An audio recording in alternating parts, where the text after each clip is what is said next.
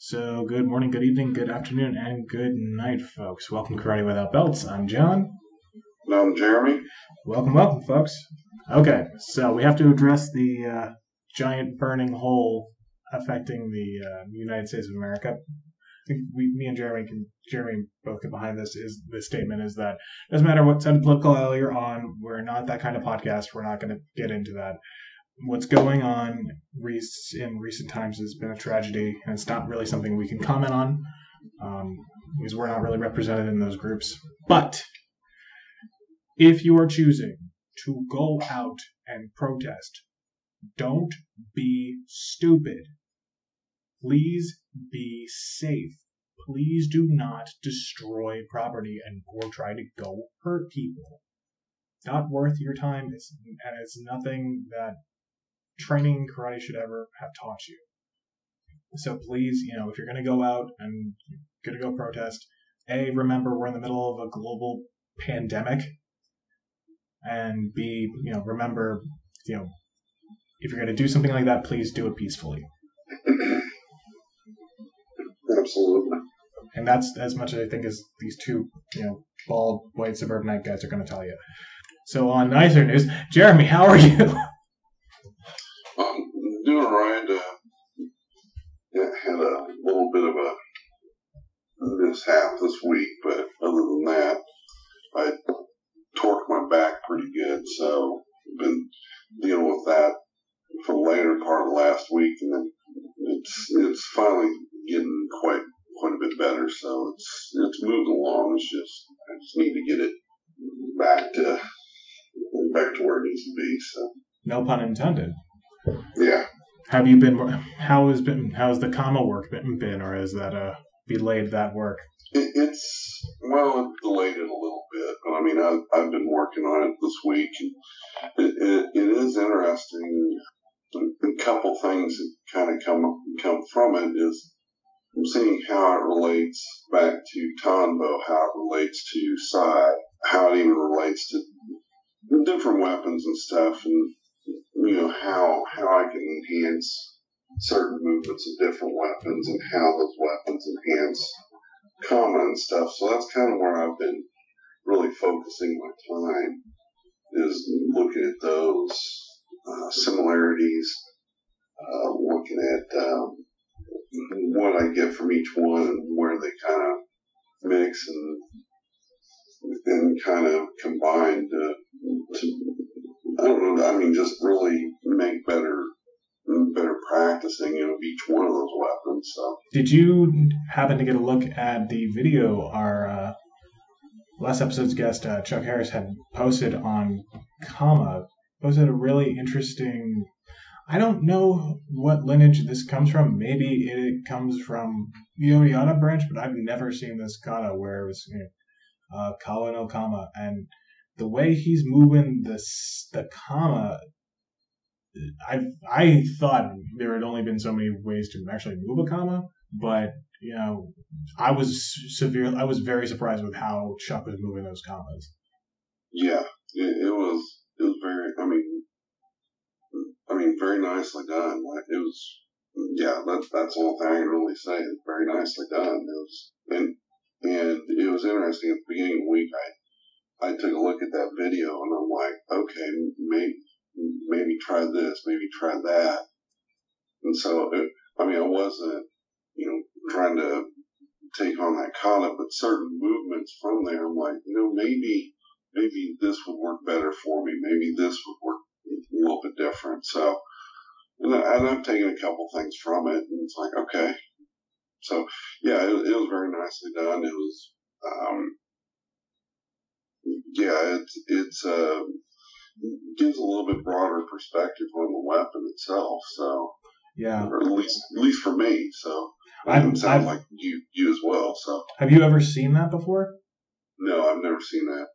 I'm not going to say Chuck's not going to have to ask him about this, but I don't think he's using live blades when he's doing that. All I have are live blades. So I was like, I really want to try this, but I'm going to go to the hospital if I try to mimic these movements. I agree.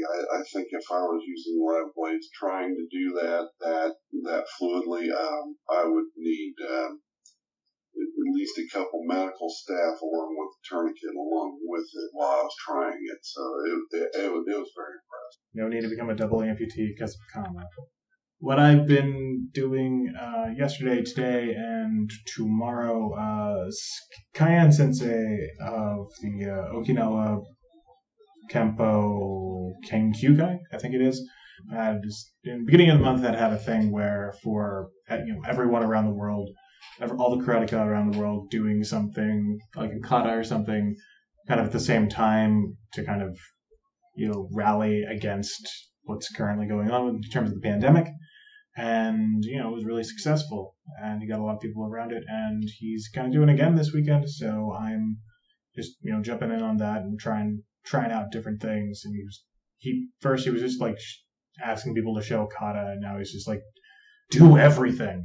Do Jiu Kumite, do Yakusoku Kumite, do weapons, do free sparring, do basics, do whatever. So I'm just kind of trying to put out a little bit every day and support that effort.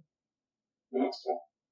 Well, I think on our topic for today, Jeremy, you had really come up with a really good idea. Would you mind kind of leading us into the theme today? Because I think this speaks to a side of things we don't like talking about, and I think it's a really good thing, to talk about things you don't like talking about, just in general, but I mean very specifically when we're talking about teaching and learning and doing martial arts. We don't like talking about failure or regrets or messing up. We don't want to own it, but I think in order to be better, we need to kind of own it.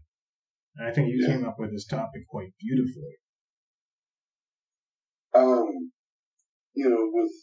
I'll just lead into kind of what's happened. I mean, most people in the United States know exactly what has happened this week. A man named George Floyd. He was arrested, and during the detainment of this man, several police officers were detaining him, and one of the techniques that was being used was a knee on the neck, and there were some other pieces of it, and so the reason why is, over a period of, I've heard up to 9 minutes, the police officer had the knee on the guy's neck, and in turn, ended this man's life. My heart goes out to those people. It goes out to Mr. Floyd's family, definitely. But it really has kind of given me a little bit of sense of unease this week, because that's a lockup and a technique that I've taught. So part of it is, what is my responsibility as an instructor, and when do you feel like your students are responsible enough to handle material that may be questionable? Right. And I'm thinking, and especially in this case, this is where the theory meets the praxis, because when we talk about teaching karate, we are not talking about teaching law enforcement necessarily. We're talking about teaching average people, regular people who aren't necessarily going to be using this as a skill for their jobs. So, I think. Go ahead.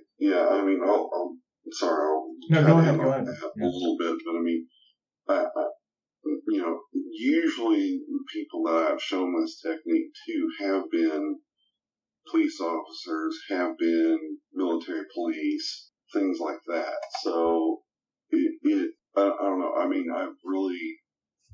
I guess I've been in some ways conflicted this week about teaching it, and I've tried to remember, have I always put out there that, that, I wouldn't say disclaimer, but that responsibility of you use this as a last resort if your life isn't in jeopardy and until you get this person detained or, just basically, so that there's no longer, so that you're protecting yourself and your family and people around you.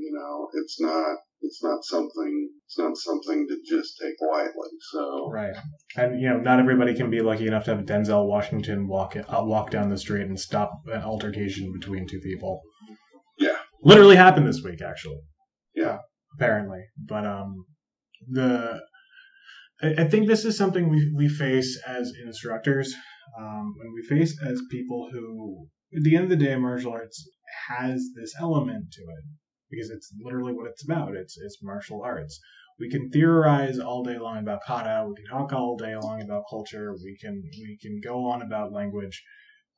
We can talk about structures and all whatever. But at the end of the day, there are certain just basic things that you can show someone, and it can seriously ruin somebody's body, and even worse in this case, end someone's life.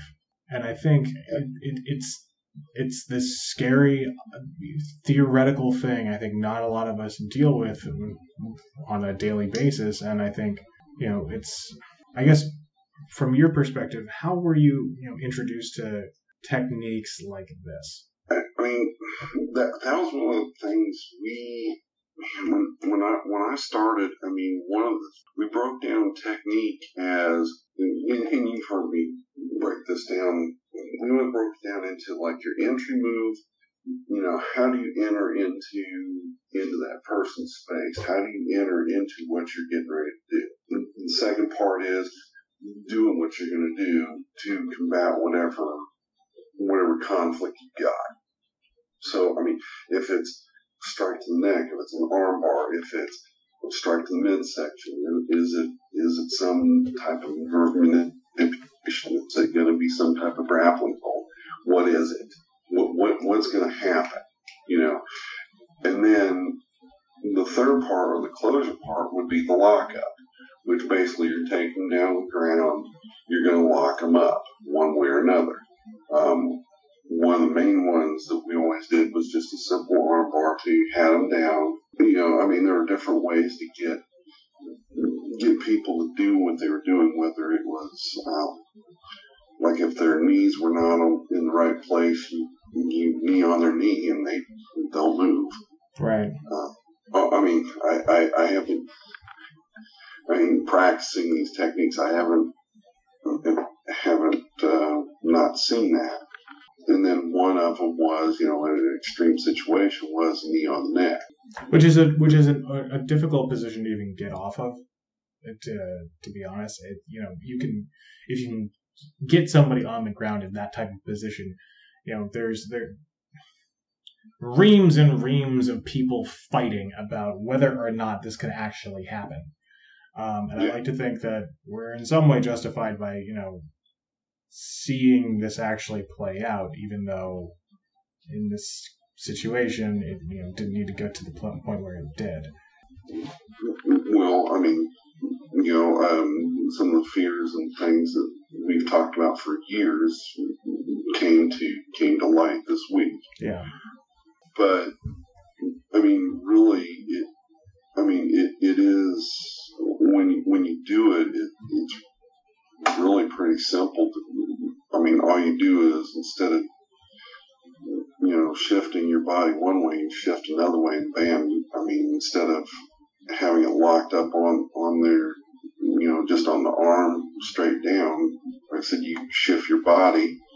Doesn't take but maybe a pivot and a shift, and boom, you can put your knee right on somebody's neck, and bam. It's not hard. It really isn't that much difficult than just a regular lockup. Right. But we did that. That was one of the things that my first instructor, Robbie, always taught us. Like, you learn to carry a technique out to the final conclusion that you want to protect yourself. And, I that's how I've taught for years. You don't hope that, you do one strike and hopefully that works. No, you make sure that it's dealt with the way you train, the way you want it done, so that you're protected and the people around you. By all claims, I mean, that's fair. It's fair. Yeah. It's fair to say when you're leading a type of class that teaches that, you want people to be able to understand what they're doing, know the realities of it, and understand how to get into those situations.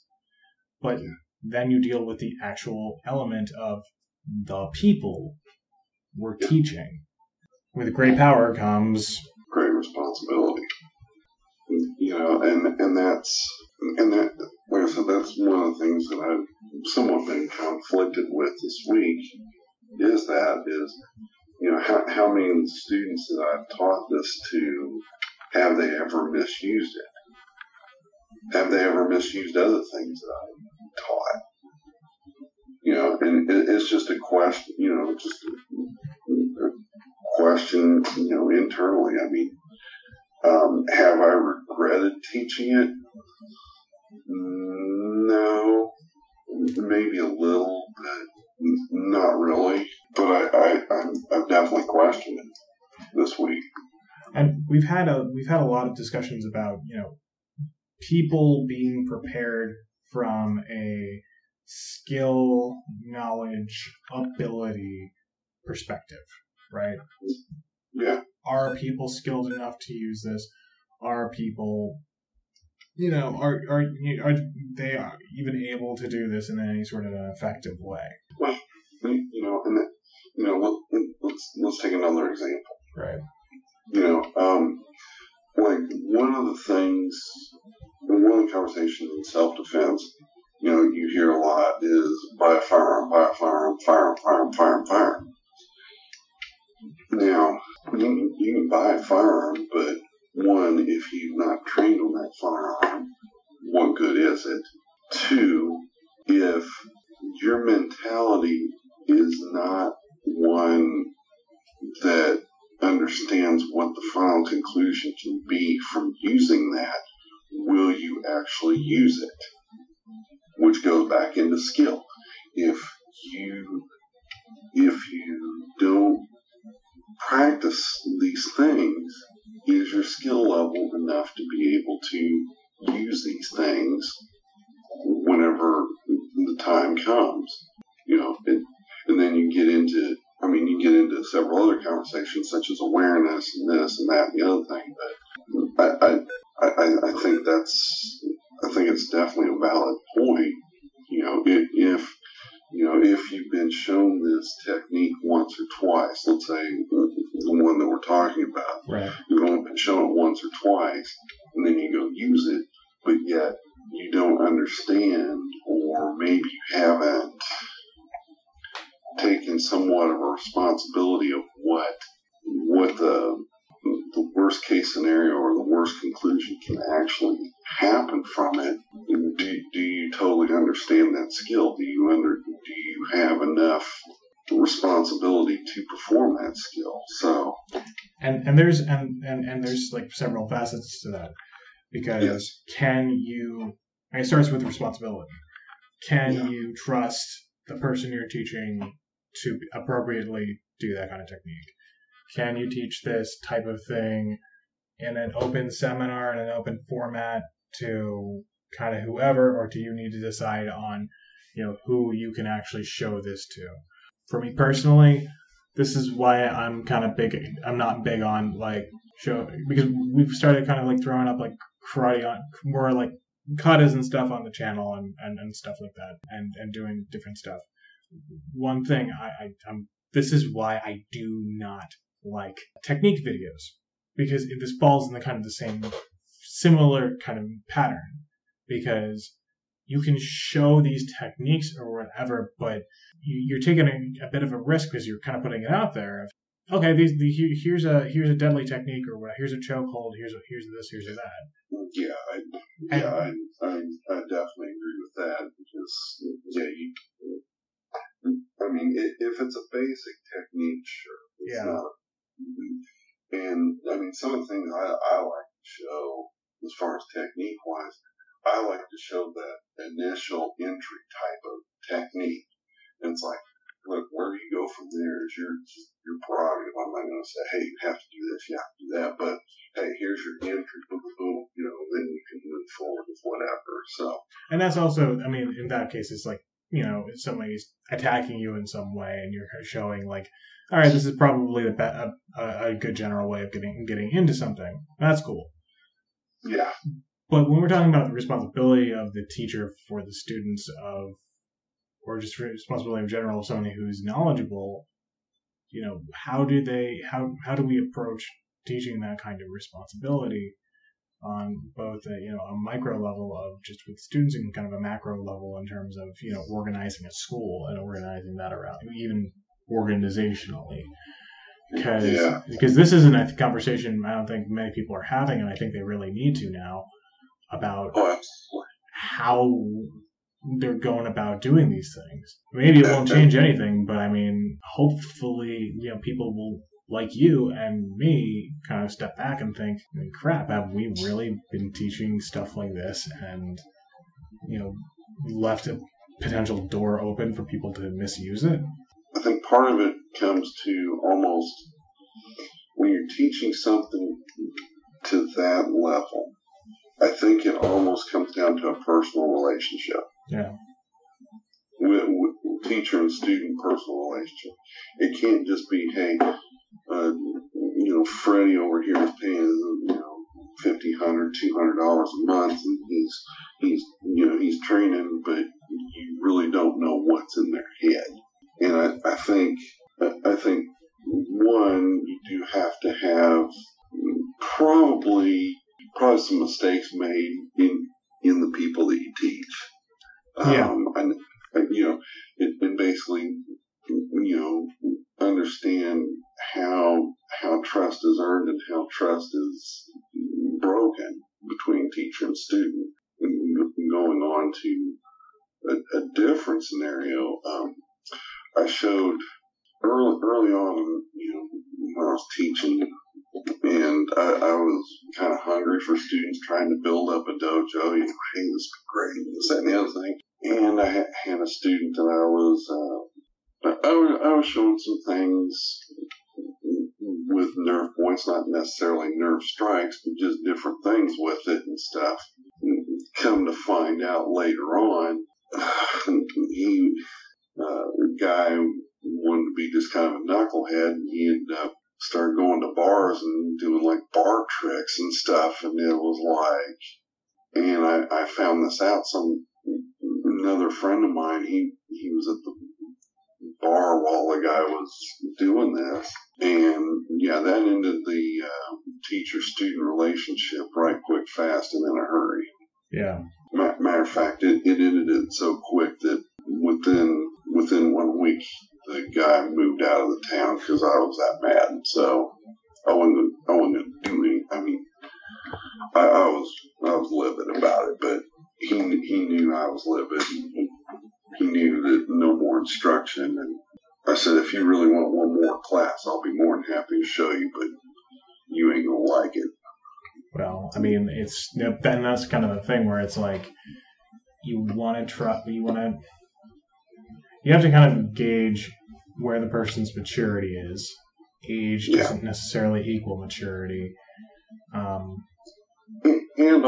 also, I mean, you want to give your students a little extra so that they can build that maturity muscle as well too. So it's not, it's not just. I mean, it's also something, kind of like your kids. You want to give them a little bit more responsibility and things like that. Same way with your students. You want to give them a little bit more responsibility in how they handle things as well. So. Well, and there has to be some room for mistakes, right?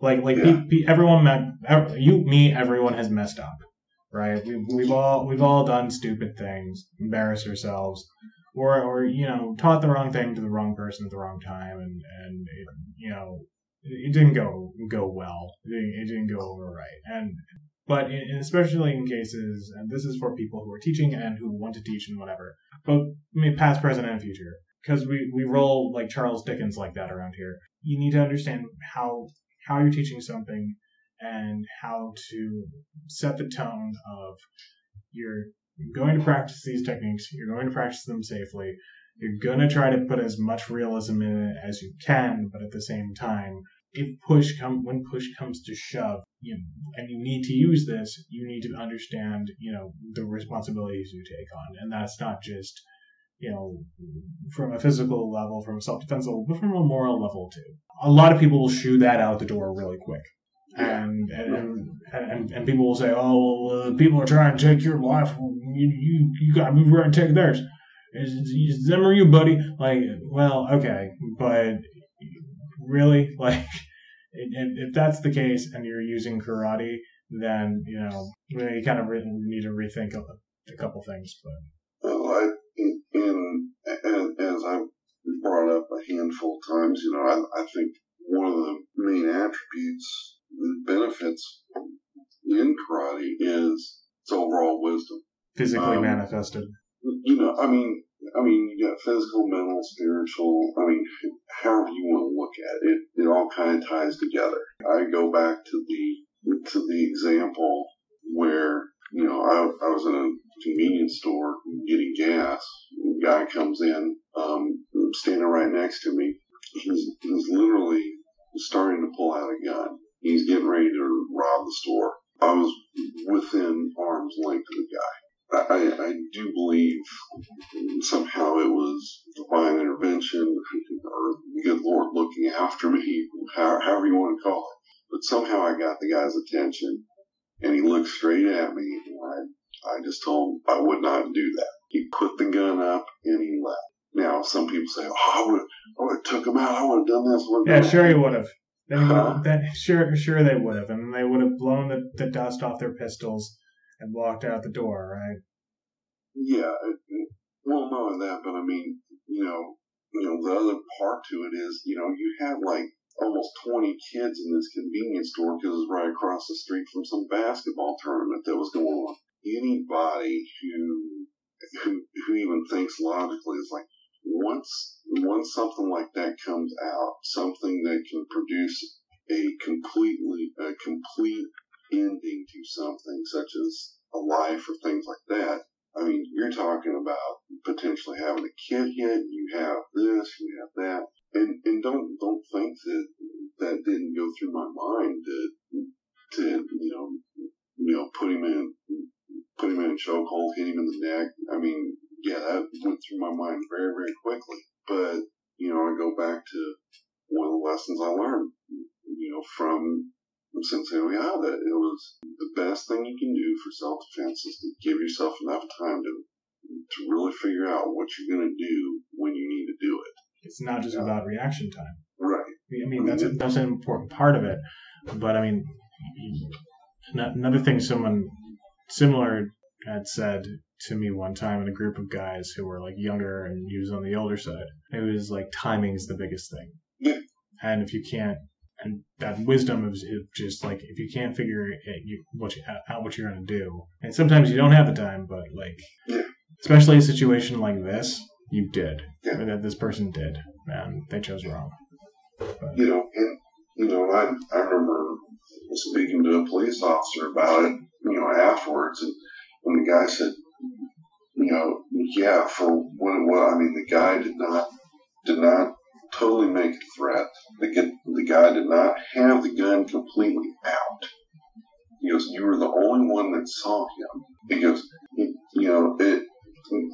maybe at that point, maybe should have had the police there, this, that, and the other thing. That's beside the point. But the main point was, during that time, I'm not saying, lives were saved. Well, in some ways it was. I don't know what could have played out, but... Yeah, exactly. But it's like, and we can go we're not the people really qualified to talk about this, but it's like what goes into the reason why people do bad things. When you kind of touch that nerve a little more, you kind of figure out, like, especially in groups we've been with and stuff. I've seen other groups be like it's total brutal, lethal, deadly force every time, and I was just like, really? Really? Yeah. Really? Your punch should be able to kill a goat. And then the bull that's right behind it. Yeah, right, whatever. It's... Yeah, everyone wants to be Maso Oyama. Yeah. But it's that kind of mentality, I think. I think that's behind allowing this weird... we can show any technique at any time we want, and we can show... total lethal force at any time we want, to anyone we want, and just expect them to be good at it. And I think the expectation is that no one will get good at it, and ergo, it's not really a threat. Yeah. But in reality, you end up with situations like this. Yeah, exactly. If I may divert us from maybe this to kind of maybe a larger, kind of more macro version of responsibility and regret. Where it kind of came from three avenues for me. Thankfully, I've never been faced with that. I can say here right now that Jeremy has been a great arbiter to me and mine in terms of being able to teach technique and being able to teach it responsibly and being able to think through that. And to Jeremy, I credit all of how I go about my knowledge to a lot of what you've taught me. But a lot of prior to that was kind of a lot of organizational mess, which specifics I will not get into. But there was a strong pull to get people to black belt. And was not really having a lot of knowledge, which was weird. I had one of the first people I had actually gotten up to black belt, who I had known very personally, who I had trained for 2 years, and they had a Shorin-ryu background, and they, were able to adapt and adjust and worked hard in their own right and really showed their own stuff. And, even though it was kind of a little too quick, I would even say, you're able to get somebody up to black belt in a year and a half to a level where, they were only kind of training on their own for a little while and had a long history with it prior in their childhood, then were able to really dedicate to themselves every day. That was a good student. Glad to say, they still train, they've had some health problems in recent years, but they've still managed to more or less keep on doing some training. To kind of a different level now, where it's more about health than necessarily self-defense. But then there's a different issue that I had to deal with, where it was more pressure to put people up for black belt. Someone who had essentially saw an opportunity to get one, who had trained with someone way, way back a long time ago. That person really, really wanted a black belt. I was pretty young at the time. I think I was in my, I want to say third year of college maybe. And this person, well older than me at that point, did not have any solid foundation. Like, maybe they had trained for a little bit a long time ago, but they didn't really seem to have a decent foundation with anything. They could not take advice, and they could not adapt very well. So this person went out of their way to talk to the head of this organization I was part of to say they wanted to test for black belt within 6 months, with not even having half the curriculum learned. Guess who they went to learn the rest of the curriculum? You. Yeah, and so I was kind of faced with both pressure from one side and the feel to, someone who's technically your senpai, someone who's technically your senior, to help them. And I did the very, very best I could. What limited time I had with this person, I wasn't even seeing this person every day. I was seeing them like twice a month, maybe. Then they showed up to the test and did not perform well, but they still got their black belt. They got everything they wanted. And then after this person opened their own school, never once credited me, had kind of gone over my head and just kind of proceeded to keep on going up the ranks and just kind of showing up to get another rank and not really training. And that is not only like my responsibility for putting that person to that place and saying, yes, I can do that. But also now that person has their reputation laundered through this organization, and now they're teaching techniques possibly that could be like we were talking about, and having no skill, no sense of responsibility, no sense of ownership. I know this kind of sounds like word salad in a lot of ways, and I'm sorry if I'm going on way too long.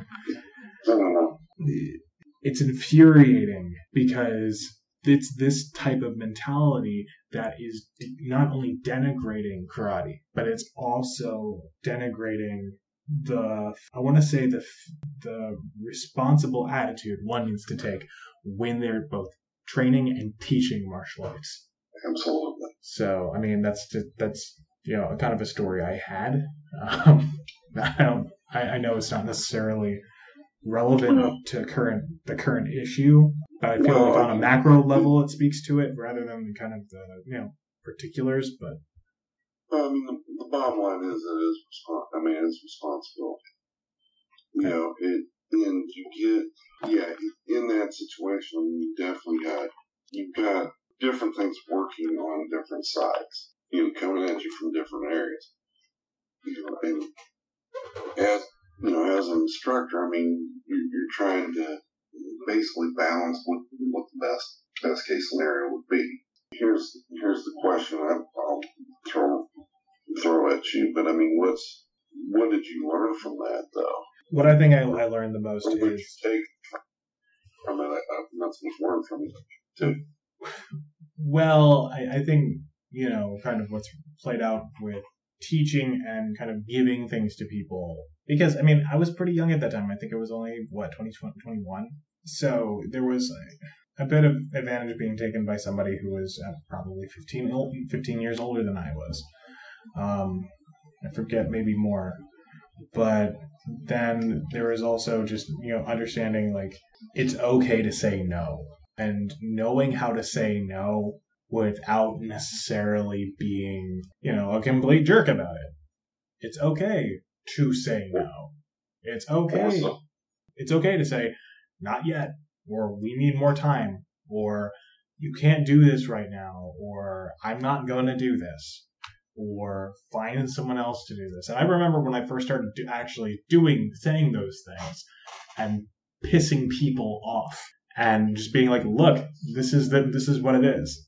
I'm sorry that you're mad that I'm trying to take responsibility because of what we're teaching. Yeah, and I think that goes into some issues that we do have with some people that train. They expect anything and everything. Mind you, all of this was for free. Yeah. Not that I ever make a thing out of that, but all of that was for free. Right. So I mean, on another level, it was some guy taking advantage of a bunch of college kids. Yeah. So yeah, definitely that's part of the issue as well. But I mean, there is a fine balance. I know I've had students that have wanted to run with things, and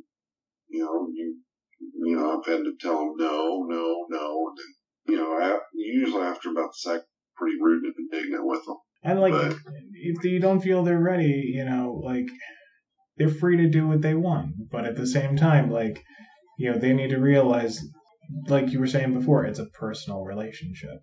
And having that relationship established and knowing how to navigate that relationship. A friend of mine said to me today, there's a lot of selfishness going on in some places of the world right now. And I think that goes into very much that, where if you have a personal relationship with someone, especially a teacher, and especially when it comes to martial arts and stuff like that, you need to know that what you want isn't always what's best. But if your teacher doesn't understand what you're doing you have to kind of show the teacher in a positive way, in a positive light, why you want to do something. and not just say, can I do this, and then just no. Know how to seed ideas before, saying I need to do them. I don't know if I should go into a couple examples like that as well, but I remember a couple times when I had students and, they're wanting to learn some advanced stuff and, well, no, let's work on your basics, things like that. One instance came to, it really did hamper that student-teacher relationship. I mean, that student-instructor relationship. Right. Because there was one time when I specifically said, no, you need to hold off. They end up going to a seminar and they learned that on the back end from someone else, it caused a rift between us to the point where, there's no longer a student-teacher relationship between us. As a matter of fact, we don't even talk to each other anymore. So, and it's not so much, it wasn't so much that, I told you so, this, that, and the other thing. It's like, you don't understand, your growth and development could have been a lot better, much more on a solid foundation if you would have just waited a little bit. And I guess, to give you back the question you asked me, what is something that you feel you took from that? I'll be perfectly honest, I'm probably a little more cynical of people now. And probably I'm a lot more blunt. If I'm teaching somebody and I say, no, you need to wait. And if they ask again, I'll say, look, there's a door. I won't put up with it. And I don't have time to put up with it anymore. Not to say that I'm not right. I don't want to get into, maybe in some ways I am a little bit wrong in that perspective. Maybe I'm a little bit set in my ways a little bit, but I can also see certain foundational things that'll help along that path of where you're wanting to go. Yeah. That largely depends on how you set up that relationship and how that relationship's established. And that's not cookie cutter, because no person's cookie cutter. And it's, how you have a relationship with one person at, starting from one point and then getting to wherever you are now is different from how you start in a relationship with another person. And it's just, you need to kind of have the same rules, but at the same time understand who you're teaching and, where these two people, very different people, will have different levels of maturity, skill, and whatever, and you may be disappointed in completely different ways. And you may regret doing something, but for completely different reasons. I guess is one thing we can also say is that though you might regret something, it is not necessarily a failure. Yeah, I mean, it's what you take from that situation. You may have regretted it, but do you just hang your head, oh, it's regret, or do you say, hey, okay, I regret doing this, what do I learn from it? Move on. Hey, I made a mistake. Move on. And it's not always your mistake. Right. You might have thought you might have done everything right, but that person did everything wrong, and it wasn't on you. So, and I'm pretty sure I hate to bring it back to it, but I mean, it's a situation we're dealing with now. Think about the guy who taught that guy. Yeah, I mean, wasn't his fault. No, could he just learn? I mean, maybe he was in the police academy, and that's just something that they showed. They didn't discuss that because they understand what they're dealing with on a daily basis, and I get that. But and that's part of what they've got to deal with on a daily basis for things they see every day. And I get it. I totally get it. Right. But it's, again, each situation's different, each person's different, and everything could have been done right in terms of preparing people, but it still turned out completely wrong. Yep. But as long as you're still able to affect change, that does not mean you give up. True. And absolutely. It is important, as long as you're still there, to learn from those situations and adjust and try to make it work in a different way. I guess one thing that I've got, at this point is, looking at it, probably one of the main lessons that I have learned over the years, not just this, but pretty much other things that I've studied and stuff, is no matter what you do, you really cannot. The only way you can change is change yourself. You really can't change anybody else. People are going to be committed to doing what they're going to do, but through changes of yourself, other people may take upon themselves to say, hey, maybe I can change as well too. So. And I think with that is also, having that interpersonal wisdom, which is not something I think people really talk about, is just being able to kind of understand how people are going to be, and that is not an easy thing to do by any stretch of the imagination. But if you can have that interpersonal wisdom and know how, who you show things to and how you do it and how to be responsible with it, I think always to think back on it and think about, what can you do better? What can you bring better to the situation? So Jeremy, what do you think you're going to be hitting this week, other than the jacuzzi? I'll probably continue with what I've been doing. I mean, it's been kind of an interesting study. It's been an interesting internal study as well. Why do I gravitate to things? And the other thing I'm taking from that is, some things I've learned in previous leadership courses, like, work on strengths as opposed to just your weaknesses, and your weaknesses will balance itself out.